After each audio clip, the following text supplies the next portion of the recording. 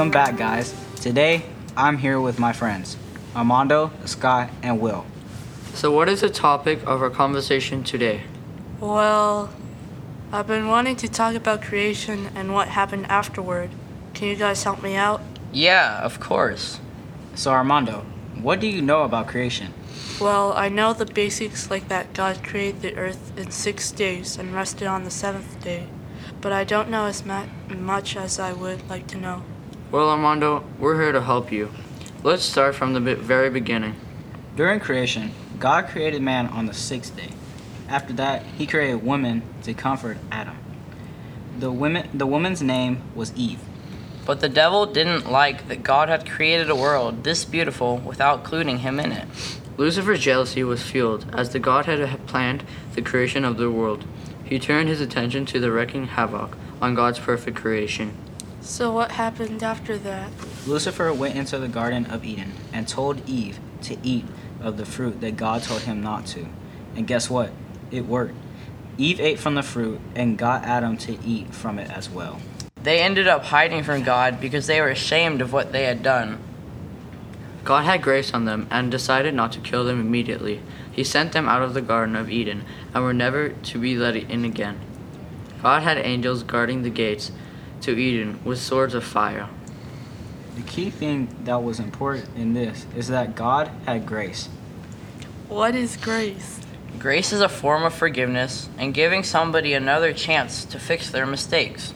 Grace is also when God says to us, "You have made a terrible mistake, but because I love you, I will fix this problem for you. I'll go with you everywhere you go." We're so lucky for God to do that for us. Does God have grace on Satan? Good question, Armando.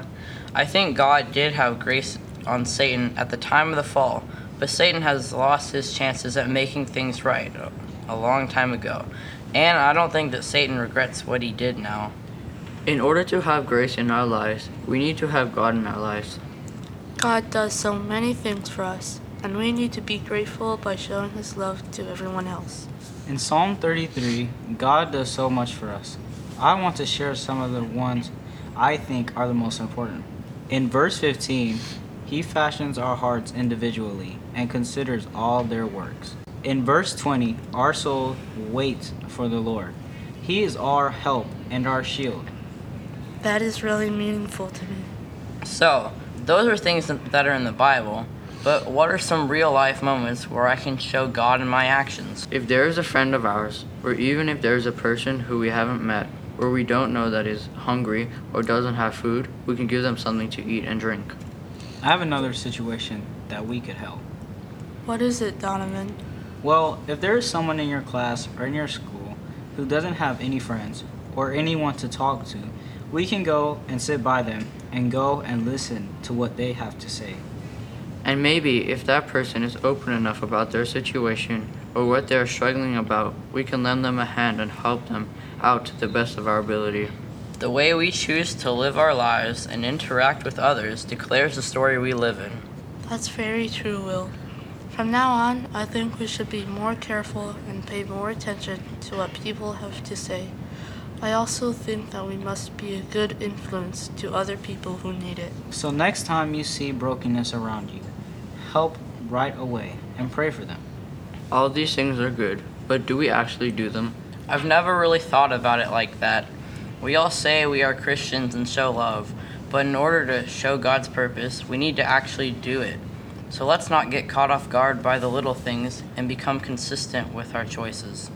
Before we end, can we finish what happened in Genesis? Sure. So after Adam and Eve were sent out of the Garden of Eden, the world was changed forever. How so? That has caused all of the brokenness today. All the sorrow we see around us is caused by Satan and that one little decision. Yeah. And now we're just being tested by God to see if we can keep our eyes fixed on the Lord, even through all of our trials. And that's where grace comes from. In order to stay with God through our hard times, we need to show kindness. It can help us through just the little things. Well, thanks, guys. You really helped me out with my problems. Now I know that God is always with me. I just need to keep my heart locked on him. Anytime, Armando. Well, that's all the time we have for today. See ya.